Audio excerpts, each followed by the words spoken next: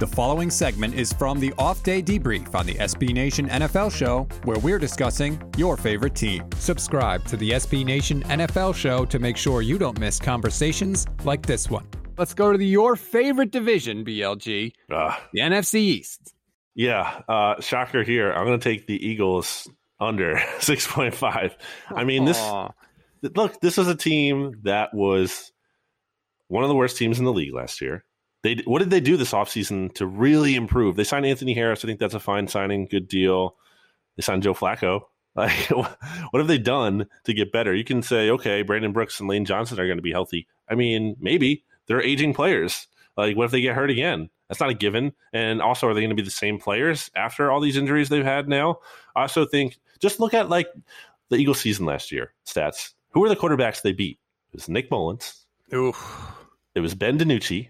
It was Daniel Jones, and like the Giants were up like 11 points with not too much time to go, and then Evan Ingram drops that pass. That's also the same game. Daniel Jones just fell down in the middle of the field. So like the Eagles barely beat Daniel Jones in a game where they were, given other opportunities to help them win. And Taysom Hill stats. Those are the quarterbacks. Your guy Taysom Hill. They tied rookie Joe Burrow. But those are the four. I'm just going by the four quarterbacks they won. We're talking win totals here.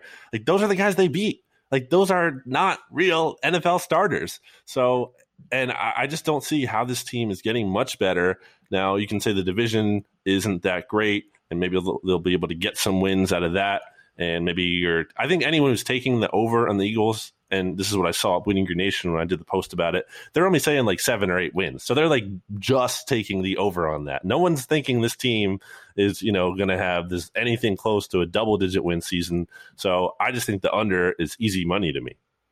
The Eagles have the third lowest win total at 6.5, only ahead of the Lions at 5 and the Texans at 4.5.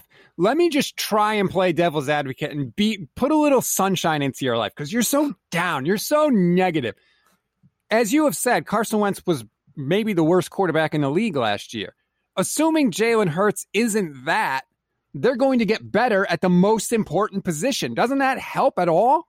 Jalen Hurts could conceivably be the worst quarterback in the NFL next year. And that's not me being an anti-Hurts guy. I have hope for him, but like, it's very possible. He wasn't good last year on the whole as a rookie. I think he showed some signs of promise. I think he has a chance to develop, and the book should not be written on him. But like, it's not impossible to say he is a legitimate candidate. If you're talking about who's going to be the worst starting quarterback in the NFL next year, he's in the conversation. He's a threat to be the worst. So I just don't feel good about them stats. And going back to the karma thing of it all for the billionth time, there's just not good juju around this team. There is not good juju. You're right about that. I totally agree there. My pick for the NFC East, I don't think you're going to like this one. And to me, it's more about the number than the team. The Washington football team over 8. To me, I feel they only have to win one more game than they lose for me to hit the number. And that was the most attractive thing. And I started to look at them. What have they done? They added Ryan Fitzpatrick, which I understand you may not love Ryan Fitzpatrick, but he's definitely an upgrade over what they had. Over the last 3 years, BLG, he has 50 touchdown passes and 33 picks. That's much better than Washington has had. Their offense looks pretty good. Terry McLaurin had a 1,000-yard season with a popsicle at quarterback, and he was getting all the attention from the defense, and he still put up numbers. Antonio Gibson ran for almost 5 yards a carry last year and 11 touchdowns. They signed Curtis Samuel from the Panthers. They signed Adam Humphries, who's just their slot guy, but he's worked with Fitzpatrick before in Tampa Bay. They really like him. They got the 19th overall pick. They have the best coach in the division. They have the best defense in the division. I think they have the second best quarterback in the division. All that to me adds up for 9 wins kind of easily.